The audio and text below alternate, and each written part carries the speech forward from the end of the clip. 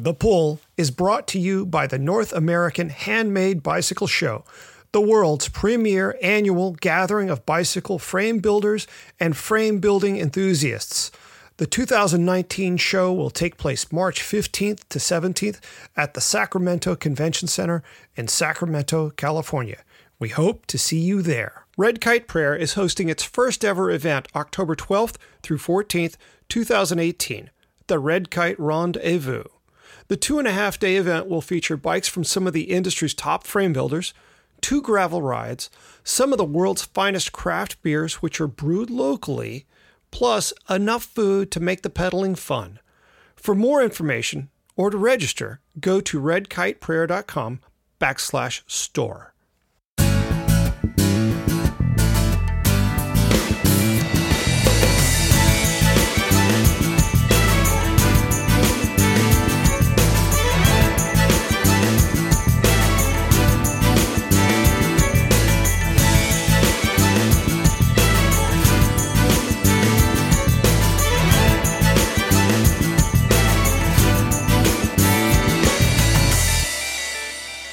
From Red Kite Prayer, I'm Patrick Brady with The Pull. On this week's show, my guest is Nick Legan, the author of Gravel Cycling from Philo Press. Legan has one of the more varied backgrounds I've encountered in cycling. He began his career as a race mechanic, first working for Slipstream Sports and then working for Lance Armstrong's Radio Shack team. He founded a bike shop in Boulder, Colorado called The Service Course, but wasn't content to restrict his career to bicycle retailing and began writing tech articles for VeloNews, where he went on to become the tech editor. Legan's next move was to the PR side of the cycling industry, where he worked with editors from magazines and websites on behalf of clients like Shimano. That he stepped away from that job to re-enter the world of journalism surprised many, especially as he often explained Shimano's products better than many Shimano employees could. Since then, he has launched his own blog, Rambleur, and joined Adventure Cyclist as one of their tech writers. Plus, each year he serves as a judge for the awards at the North American Handmade Bicycle Show. Since the publication of Gravel Cycling, Legan has gone deep on gravel riding in its many forms, including bikepacking. He recently completed the Tour Divide, and I wanted to talk to him about his longest adventure yet. Well, Nick Legan, man, been too long. How are you, dude? I'm doing all right. I'm conscious right now, which is good. I'm not napping. You didn't catch me during a nap, so I'm good. Okay. You've been back, about 10 days now? Yeah, that's almost exactly right. Yep.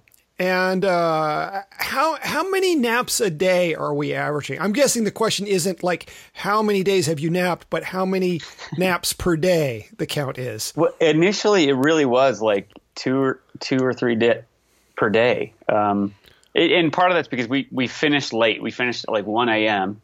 And when you get to the New Mexican border, you're not close to a hotel. So, you hang out at the finish line for a little bit. And then, by the time you get to your hotel, my wife picked me up, got to the hotel. And by the time I was showered, which felt awesome, and I was in bed, it was like 4 a.m. And then we were up and rolling by 9 to head home and drove 12 hours. And then we stayed with my in-laws. And so it was actually like 2 or 3 nights before I got to my own bed where I could get like a good 12-hour sleep. So naps were pretty vital in that recovery. Yeah. Well, we've gotten a little bit of this out of sequence here. My bad. Bad, Patrick. For readers who aren't familiar with what you've been doing, understandably, sure. Yeah. Tell you're just back from the Tour Divide. Yes. Please describe that for our listeners.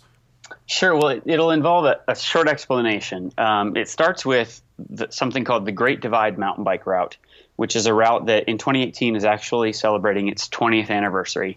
It's a route that was developed by the Adventure Cycling Association and with the leadership of Mac McCoy. And in full disclosure, I write for the Remember magazine. That's kind of my day job. So I'm pretty close to that.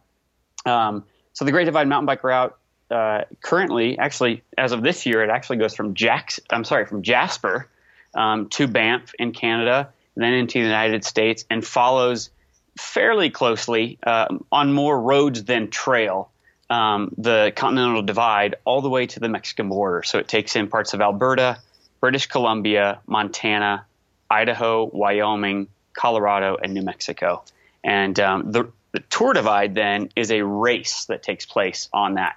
And we have a very specific route. There are certain alternates along the way that we're required to take. And it's right around 2,700 miles. And the idea is that it's fully self-supported. You're not allowed to share resources. You're not allowed to have anything dropped off for you along the way. You're not supposed to draft, for instance. And about 160 people started this year southbound from Banff. And then I think it was 10 or so started northbound from the Mexican border. And the time starts at 8 a.m. on the second Friday in June, and it goes until you hit the finish line. Good grief. Okay, I have a million questions. Back to the definition of road. There's a photo on the Tour Divide website that shows a double track, with snow-covered mountain in the background. How often was the road surface more double track than like California-style fire road? Sure. So the breakdown, as I understand it, and I'm sure someone can correct me, but my understanding is about a third of the route is paved, of the Tour Divide route. Now, if you want to be hardcore, the Tour Divide route takes in a bit more pavement to avoid areas that have essentially impassable mud when wet, to make it more of a race that has a sporting chance year to year. So the Tour Divide route is about a third paved, and then the majority of it after that is a dirt or gravel road, sometimes a double track like you see with the grass growing down the middle. And oftentimes we're riding on Forest Service roads that are closed to traffic, which is awesome because you don't have to worry about traffic. You see more bear scat than you see anything else, which is another, exciting thing. And then there are small sections of single track. But the total mileage of single track is, I would bet, under 20. So. Wow. So okay. I mean, they call it the Great Divide Mountain Bike Route. I think that's because 20 years ago, that was the best way to describe the route. Now it's kind of like, I would call it like mega gravel, I wouldn't encourage you to ride a gravel bike, but it is a lot of gravel road riding. Okay. Give us some sense. How many days does it take the average participant to finish? And what does that break down in terms of daily mileage, most likely? I don't have a good sense of what the average finisher is. The range, the record is 14 days and change, set by Mike Hall. May he rest in peace. A couple of years ago, the winners this year did just over 15 days, and then Tour Divide typically the people who kind of unofficially organize it say that if you're inside 30 days, you're still on racing pace. If you go outside a 30-day pace, or if you fall behind, I think it's a 90 miles per day average for more than 3 days, they put you into a different colored dot saying that you're essentially touring. I managed to finish in 24 days and just under 17 hours. So I was pretty happy with that. And so in 3 days more than the Tour de France takes, you did an extra 600-700 miles. And I carried all my stuff, and I bought all my own food, and I did all my own massage. And I didn't draft. And I have the utmost respect for the Tour de France racers. Yeah. But yeah, what we do is hard. Managing yourself and your effort and getting enough rest to think clearly so you can make good decisions, so that you can buy enough food and you don't run out of water and all these sorts of things.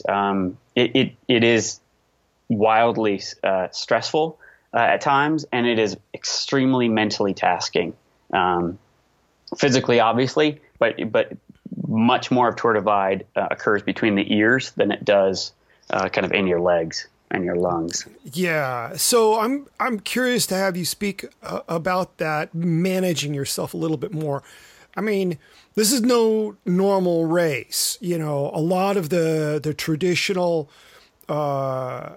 traits of a bike race aren't there. There's no pack. You're not drafting.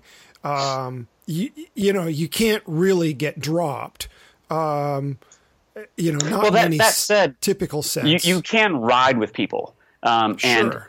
and I did. And it brings a lot to the race in terms of meeting new people.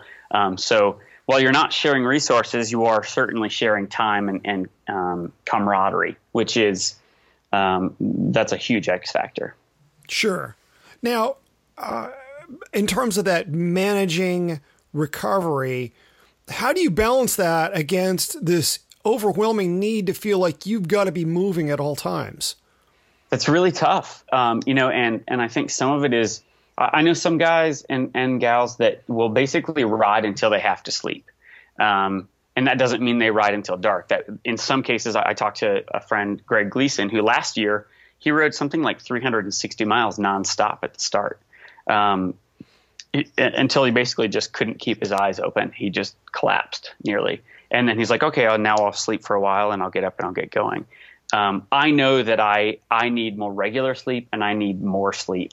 I'm not at the front. Let's be really clear. I'm not at the front of this race. I'm not trying to break records. I'm in this to race and to challenge myself. And I'm certainly doing it for a time. But I also want to enjoy it. And so that's another thing that comes into that equation when you're trying to manage your recovery. So it's tough, though. I mean, you're constantly checking in with yourself on, maybe even just things like that you wouldn't think about. But instead of trying to eat everything while riding, taking the guy, Charlie Hayes, who I rode with quite a bit, and I would just do one kind of midday, we'd call it our picnic. And you just pull out whatever food you had and you'd take a few minutes to get off your bike, to let the world stop spinning, and to help your body digest and to clean up and reapply sunscreen or chamois cream, whatever you needed at that time to perform self-care, essentially. And that was great. And there were also times where we stopped short. There was, so I averaged, I think it was 105 or so miles, give or take 5 miles per day. But the thing to understand with that is it's not like I rode 105 miles every day in and out. I had a day that was 23 miles. I had 6 days that were under 100, but then I had a lot of days that were well over 100. I think 142 or something. No, I'm sorry. The last day, 173 was our longest day in terms of mileage. So it's tough. That ebb and flow, you have to be able to kind of roll with it. And you kind of have to have some mental agility to continually reassess your situation and make good decisions. Yeah. I can see how challenging that would be. Now, you said you were upwards of 100 miles a day on average. How many hours of sleep were you permitting yourself per night? It varied actually a fair bit. There were days where, we took a 23-mile day into Lima because we woke up to like standing water in our tents and our bivy bags in the group we were in, and it was just, we were freezing. We went into Lima, Montana to have a good dry out and recover. We'd been pushing really hard for a week and been rained on basically every day that week. And so we just needed a reset. And, so that day I got a lot of sleep. I mean, I probably got 8 hours sleep before we got up and rolling the next morning. And we got up pre-dawn and we were going early. But we had naps that afternoon and more food. But on average, I'd say 5 to 6 hours. Okay. And that's, I think I do sleep more than a lot of people, certainly more than the people who are doing 15-day. Sure. Those guys are just killing it. Well, I mean, you've got to cut something if you're going to come in a week before you did. Absolutely. Yeah. And they ride faster.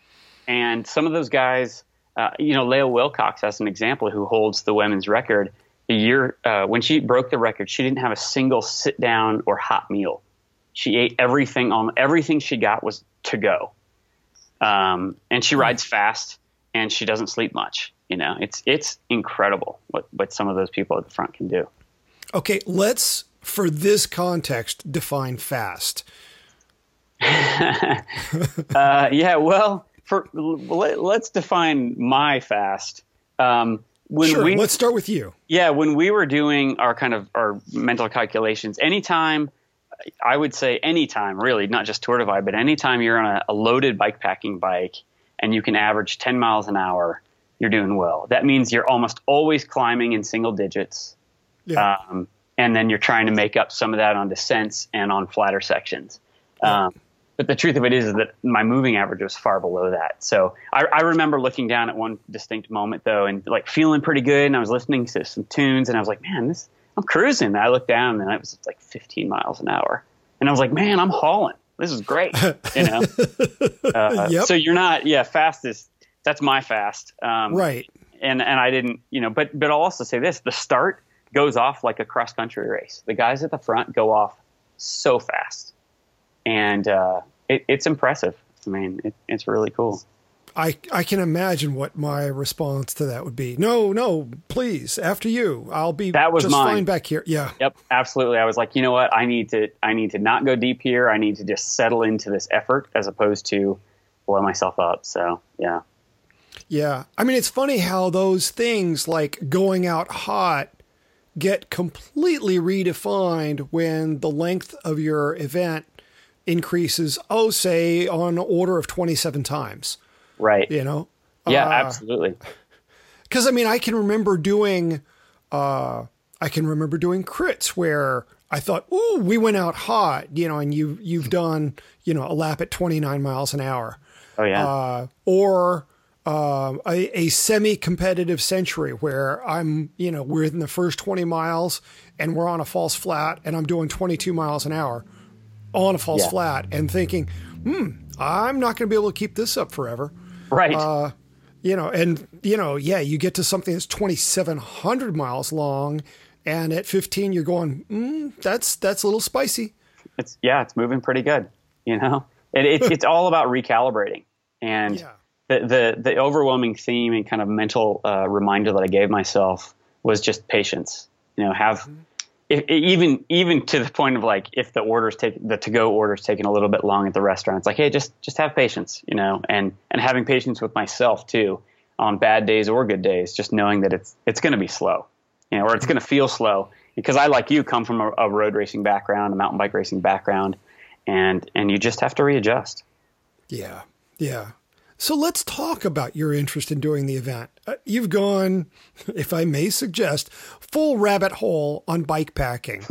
I mean, as the author of a book all about gravel riding, it was one thing to see you transition away from, more traditional road and mountain events and really get the bit between the teeth for gravel riding. And I really dig that. And it's a lovely, lovely book, right?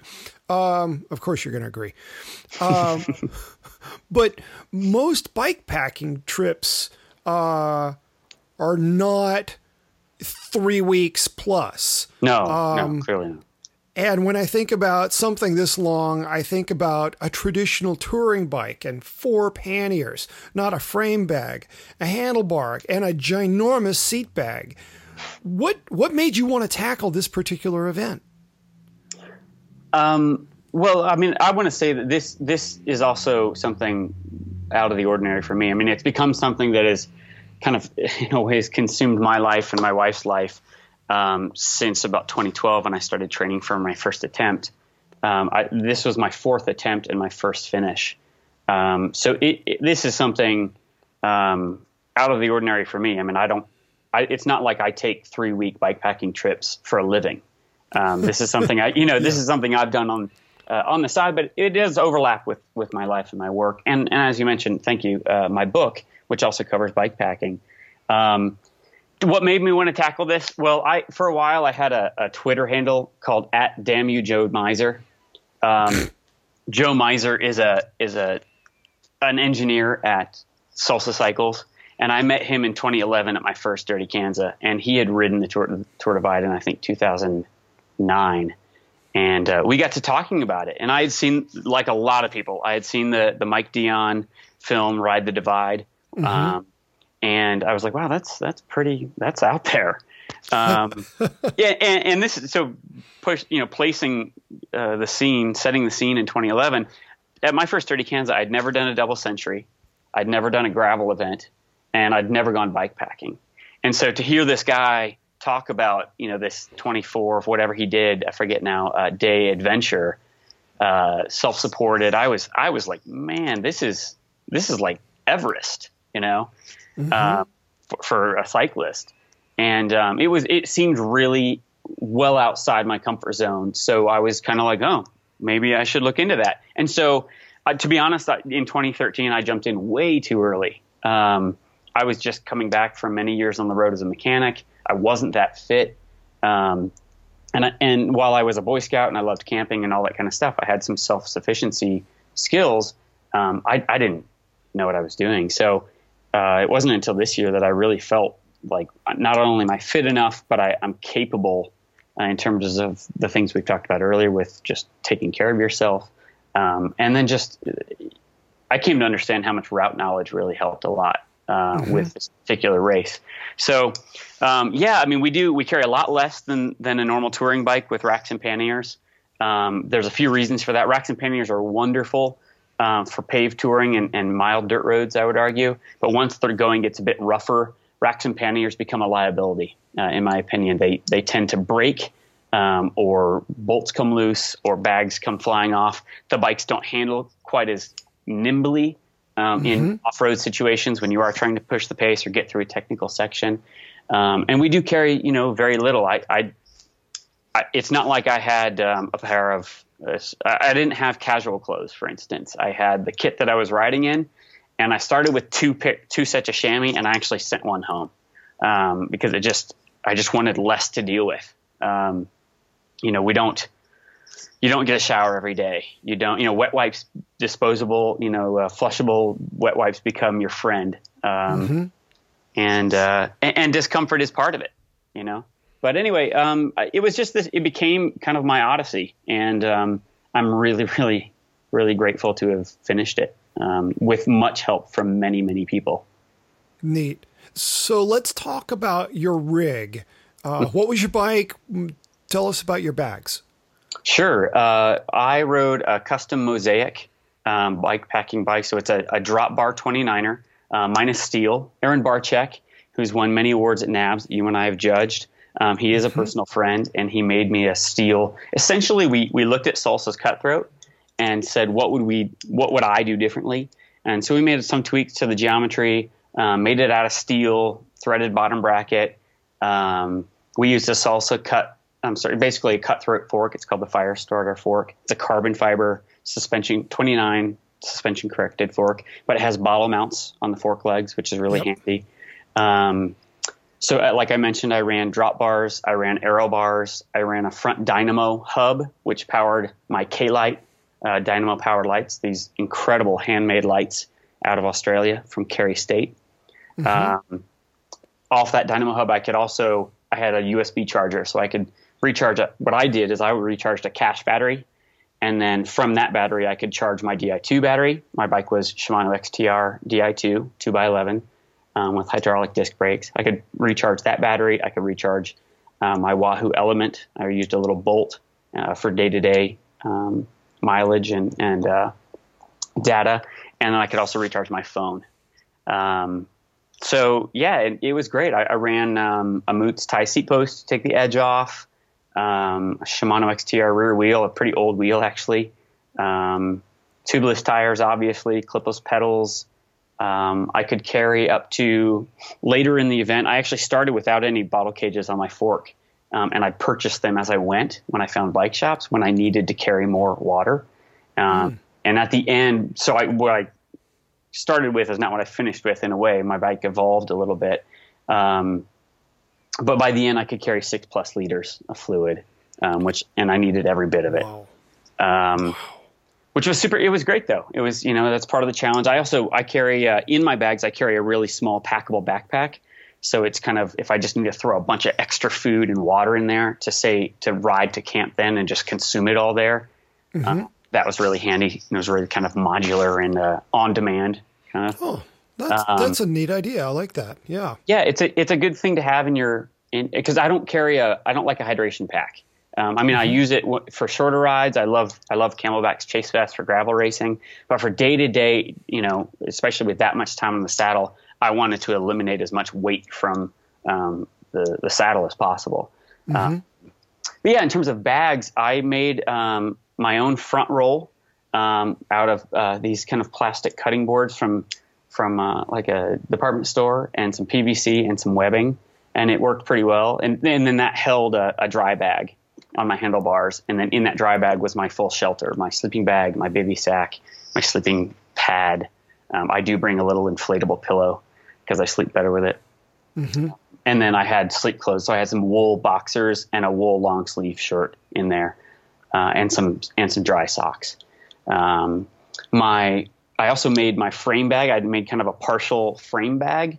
So I could still carry 2 1-liter bottles inside my main triangle. And then I just had basically bike maintenance stuff. So I had a spare tube, a tent stake that served as a mud scraper.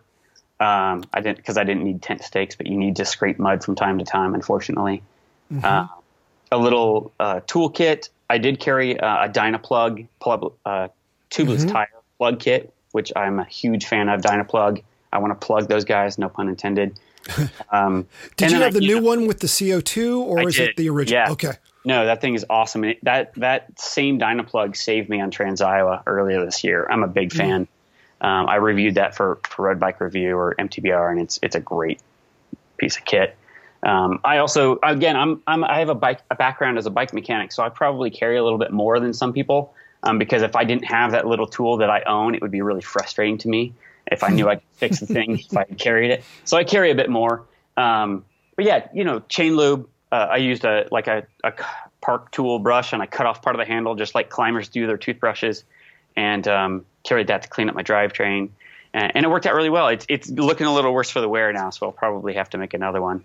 And then next to my stem, I had kind of one of those cylindrical feed bags. So it's in the corner of your handlebar and your stem. And that was a really old one from Revelate Designs, but it was fantastic. And that carried everything from bear spray when I started, and some other knickknacks. And then once I got to Pinedale, I dumped the bear spray, and it actually became payday storage. I could fit like 5 or 6 paydays in there, candy bars. And so used extra food there. And I had a really cool top tube bag. It was massive. It's big enough to fit a foot-long sub from Subway Inn. Wow. And some accessories. A guy, Greg Wheelwright, here in Boulder, Colorado, which is nearby. I live in Longmont. Made it Boulder Bike Packing. Boulder without the U. Made that for me a couple of years ago. It's J-Packs makes one similar. Another guy who makes fantastic bags, beautifully crafted, out of Denver. Joe Tonsager makes those. He makes a bag called the Farva, and which is also similarly large, but it was too wide. I was hitting my knees on it. And so Greg made me one that was a little narrower. And it was great because it had tons of storage for food. I carried my toothbrush, my toothpaste, eye drops, a wipe for my sunglasses, and then a ton of food. And then it also, he sewed in some extra like elastic straps on the inside that would hold that cache battery I mentioned earlier. And then we had a portal down near the head tube where all the USB cords could go in and out. So it was really slick. It worked super well. And then on the other side, the other elastic, I held a single speed cog. I had a way to pull apart my cassette, a tool from Stein, so I could make my bike into a really reliable single speed if I needed to. So I carried a single speed cog in there, and then some printed notes that I printed on waterproof paper in case my phone died, because I used my phone as a big resource. Not only was it an entertainment center and obviously a way to connect with the world, but I had Google Docs with resupplies and distances and a lot of research that I had done on the route. But I printed those as you always want redundancies. Things do go wrong, Mm-hmm. And then what other bags did I have? I had a seat bag, and I started with an Ortlieb, which I like quite a bit because it is a fully waterproof bag. But I started with a bag that was a couple of years old and had probably seen better days. So by the time I got to Salida, about 2/3 in, I ended up buying a bag from Ovea Negra, their seat bag. And what had happened is the Ortlieb, the plastic stiffeners on the sides in the intense heat had kind of started to fold in a little bit. And so it made just packing the bag kind of hard on a day-to-day basis. And it also meant that beyond those stiffeners, the bag was usually used mostly to capacity. There was so much stuff beyond those stiffeners that it could hit my rear tire on a really rough descent. So that was a little nerve wracking when you're buzzing your own rear tire, like, please don't burn through my bag. Right. So I got a new bag when I got to Salida, which was great. Yeah. The other piece of equipment I really want to mention, though, was the Redshift Sports shock stop stem. Yes. Which I'll admit I was super skeptical when I first tried this thing. Duh. And yeah, I mean, we have reason to be skeptical. But it works so well. It's perfect for this because as long as you, for instance, Loctite the preload bolt, there's really nothing to go wrong, and nothing did go wrong.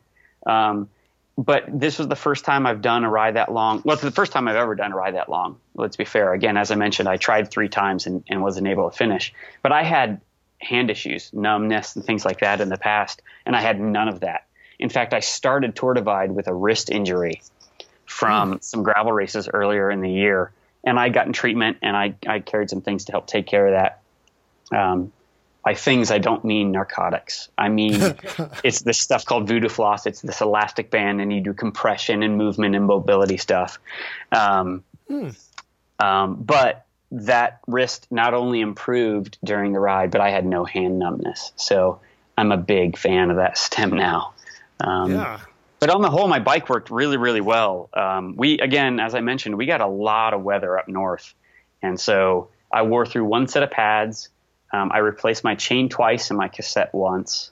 And thanks to the people, I think it's Soul Bike and Ski and Steamboat, my lower derailleur pulley on my XTR derailleur, the teeth were points from all the grit and mud and sand. And they let me dig through their used parts bin, and I found a derailleur pulley that I bolted on there, and they helped get me rolling. So, wow. Now, one not a single flat tire. Yeah. One. Wow. Which is pretty. Yeah, that's a surprise.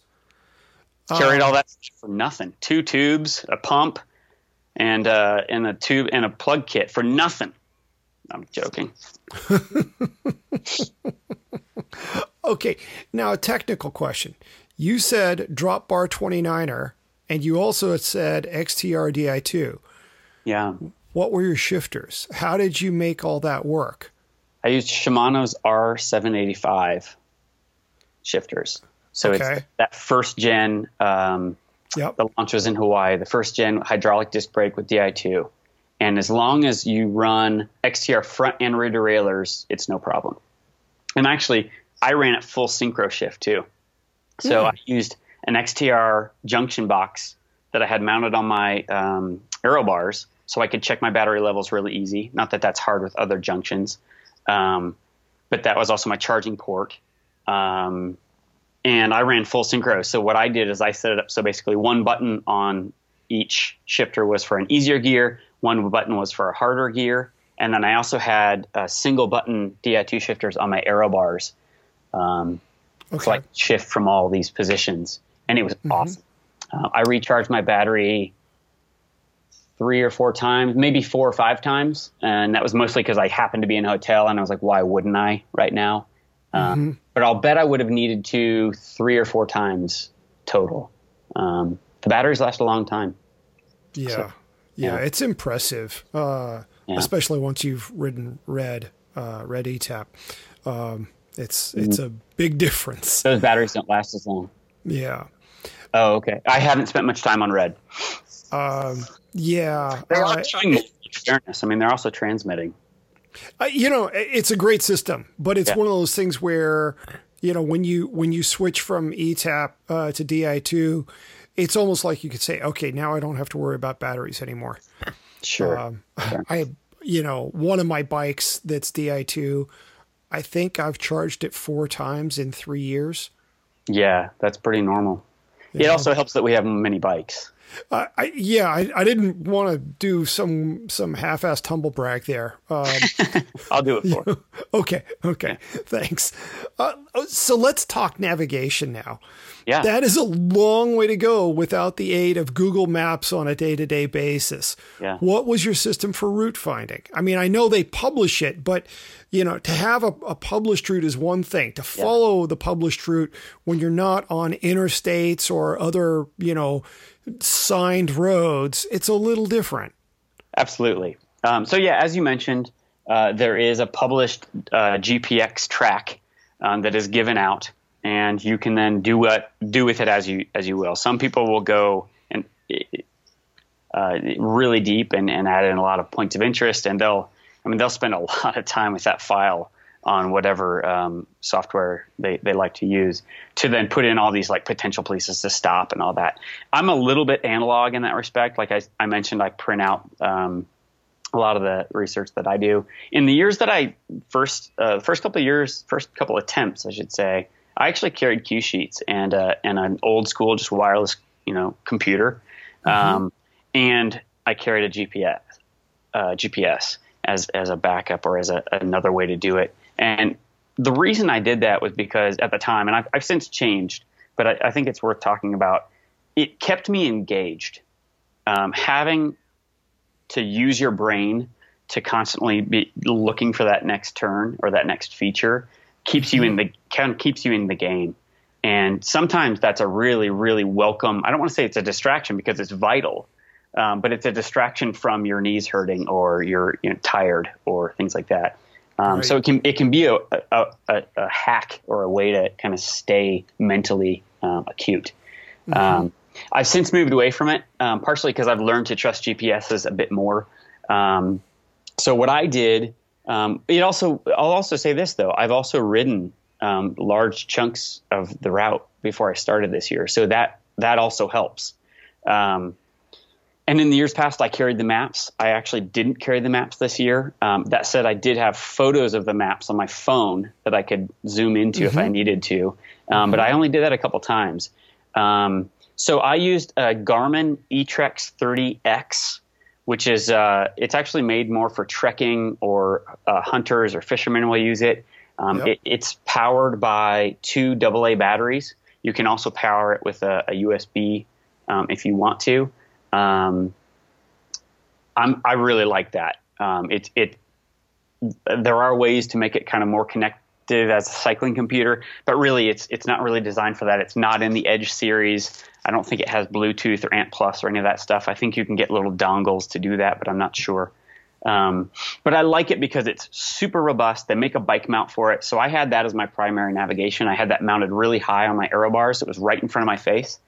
And I don't even set like off course alarms or anything like that. I just have it, and we don't need to dive deep into like settings on your GPS.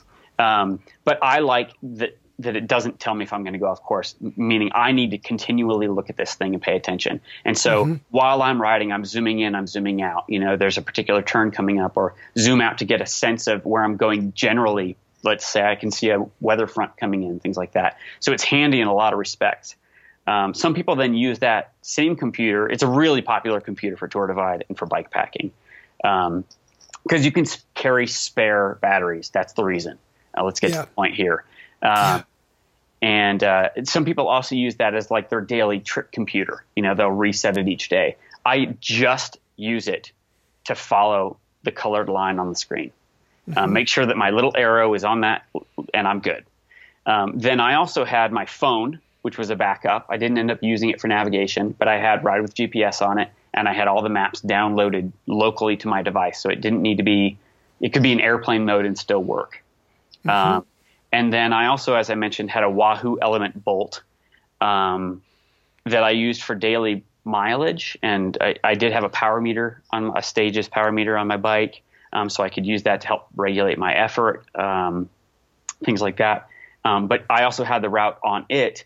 And I would use that when I was riding at night because it did have an off-course alarm, and it has these kind of LEDs. They're helpful in telling you that you need to wake up and that you're an idiot, or that you have a right turn or a left turn coming up, things like that.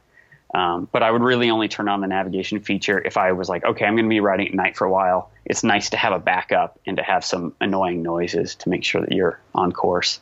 Yeah, I can imagine. Wow. And then I'll admit this, though, and I know some people might deride this, but when you're riding with other people, too, though, it becomes part of your conversation. I rode a lot with Laura Anderson of Boulder, who I had never met before, which is funny because we live within 12 miles of one another.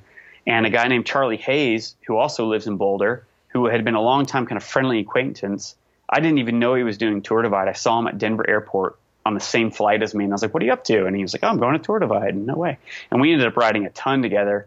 And you'll be talking, and then while you're talking, you're eating, you're drinking, you're putting on sunscreen, you're brushing your teeth, you're continually looking at your GPS. So you'll also then say, "Oh, hey, right turn coming up," in the middle of a sentence, and then you'll just carry on your conversation, and they'll reply to you saying whatever the conversation was, and yes, roger that, right turn coming up, and they'll have then confirmed it. So you do share duties a little bit, which is, perhaps technically against the rules, but that strikes me as just civility. That's exactly it. Thank you for putting it so succinctly. Yeah. What was your favorite moment in the trip? I'm sure there were dozens, several dozens, but, talk to me about one of those truly unforgettable moments where you're just going, pinch me, please. I want to make sure I really am here. There were a lot. I have to say finishing. The finish. I know that's a little bit obvious, but when you've failed 3 times, to finish that 4th time, it means a lot. Yeah, I can imagine. And what was interesting to me about it is I didn't really get that emotional, because I can be fairly emotional. And I certainly got emotional at times on the trip. But I was too tired to even kind of get even to well up, and I gave Charlie a big hug, and my wife was there, and Charlie's sister was there. And these 2 Costa Ricans, a father and son, were camping at the border because they had finished earlier that day. And but it just didn't even sink in. We were just like, more than anything, it was just relief. But other favorite moment that we had, Charlie and I had some amazing New Mexican sunsets. I mean, truly spectacular. And then in terms of like the route and the roads that we were on, there were 2 sections that come to mind. There's between La Garita, which is not much of a town, but in southern Colorado, and Del Norte. You're riding south towards Del Norte. You ride in towards Penitente Canyon, which is a really well-known rock climbing area. And it's gorgeous back there. And you ride this 2-track that trends just slightly downhill, and it has these little whoops and stuff. And Charlie and I were just ear-to-ear grin because it was flowy for the first time. There's not much flow in Tour Divide when you're talking about the riding that you do. And it was just flowy, and we were like giggling, and we're doing these little jumps and making fun of ourselves. I said to Charlie, there's nothing more pathetic than a 20-day-old bike packer trying to jump something, because you're on a rigid bike and you're tired and your bags are flopping. You just look like a junk show in the air, But we had such a good time. And there's also a descent. It's this real, again, it's flowy. It's smooth-ish and flowy into this little town of El Rito just before Abiquiu in New Mexico. And Charlie led on that one, and he was just in the zone, man. And following him down, that was so fun. Wow. Yeah. And Charlie, the other real highlight, though, was riding with Charlie and Laura. Laura, I joke, is like the sister I never wanted now. And Charlie is just one of my new best good buddies, and he's a bit of a legend of Colorado mountain biking. He's raced Leadville 10 times and been on the podium 5 and he's won 4 single speed titles there. And he's won Montezuma's Revenge. He raced Stamstead and Nat Ross and all those guys back in the day. And so getting to know Charlie was also a real highlight. Excellent. Yeah. Yeah. Talk to me about surprises. Something that big, you're going to get surprised over and over. Yeah. But something that you just, I didn't expect that, whether it was positive or negative. Yeah. Well, I'd say 2 things. And both of them are positive. It surprised me because the longest I'd gone was kind of 11 or 12 days. And when I got past that, I struggled for a few days there, kind of getting into the groove. Day 6, I had some low moments and some just energy, like, whoa, what's happening? But it really surprised me how much the body and the mind start to recover day to day from the rigors of the race. You really can bounce back. You become elastic. And you forget that yesterday was a bitch. You're like, oh, right. But now what's ahead of me? And your mind, if you're doing it right, just continually looks forward and present, forward and present, forward and present, and almost never backwards, which is cool. And then the other thing that surprised me, and it shouldn't really be a surprise because I've had past experiences, but the kindness of strangers. The number of people that we bumped into that wanted to, who were happy to give us a weather report or water, or someone offered me cash. And I turned it down, for the record. I was like, that's very kind. I mean, we do maybe look a bit homeless, but we were, but people are just I can think of one negative interaction with a motorist, and who knows that situation. I'm not even going to dive into it. On the whole, people were awesome. And if they knew about the route, they were extra awesome, and they were super encouraging. And I mean, you'd see on a pass in Colorado, there was a styrofoam cooler that said Tour Divide Racers, and there were Cokes and water and oranges in there, and trail magic, wow, as they call it, just happens. It's people are good, is what I'm getting at, and it renews these sorts of adventures when you really do extend yourself and make yourself vulnerable. I find that humanity looks out for itself, and that's such a good feeling. That's really cool. Now, there are some big hurdles to overcome. Just if somebody wants to do the Tour Divide, forget finishing it. A lot of people, getting that much time off work would be a struggle. Your situation's a little unusual in that, you could justify this as work. But still, you've got another big hurdle, which is being able to afford the trip itself. Sure, you're not paying for motels or hotels every night, but if I recall, you did have a couple in there. Many. And, then there's the fact that, you're trying to feed yourself, 5,000-6,000 calories a day. Yeah. That can really add up. Yeah. I'm curious, what was your budget for doing the trip?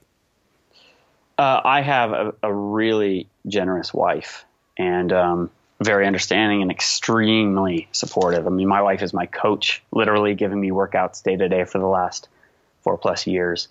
And so Tour Divide was our mission. So that is a huge advantage over, I think, a lot of people who it's a hard sell to get your partner if you have one on board. And certainly if you have a family, it's time away from family too. And we don't have kids, so that's eased in our situation. It is tough to get that much time off, even for me. I mean, I had to do a lot of work ahead of time, and I came home to a lot of emails to answer. It is not cheap. I mean, we joke that it's the world's most expensive free race because there's no entry. I mean, I think you pay, if you have your own spot tracker device, GPS tracker device, it's like $40 to do the tracking. But I can tell you that I didn't have a hard budget. I mean, I was aware of I don't need to, you don't 5-star it up while you're out there. Number one, because you don't have the option very often. But you are buying a ridiculous amount of food at convenience stores, and we all know that's not the cheapest place to buy food. And you are staying, for instance, I had to stay one night near Grand Teton National Park and at a lodge, and paid over $350 for a room. I was in a situation where I was ill and I had no choice. I needed to be indoors. I needed to take care of myself. And, but yeah, it's a lot of money though. And I spent well over $100 per day, well over. I probably spent almost that in food. My last convenience store stop in Silver City before we headed for actually second to last, I take that back, was $50 at a CVS. And that's all drinks and food. That was nothing like, I think I'll get a, treat for myself, or that wasn't even buying sunscreen, Yeah. It was just that much fluid, that much food, that many 5-hour energies, and a Red Bull. And that actually didn't even get us all the way to the border. That got us to 45 miles from the border, where we stopped and had a sandwich and a Coke and an ice cream, and you know what I mean?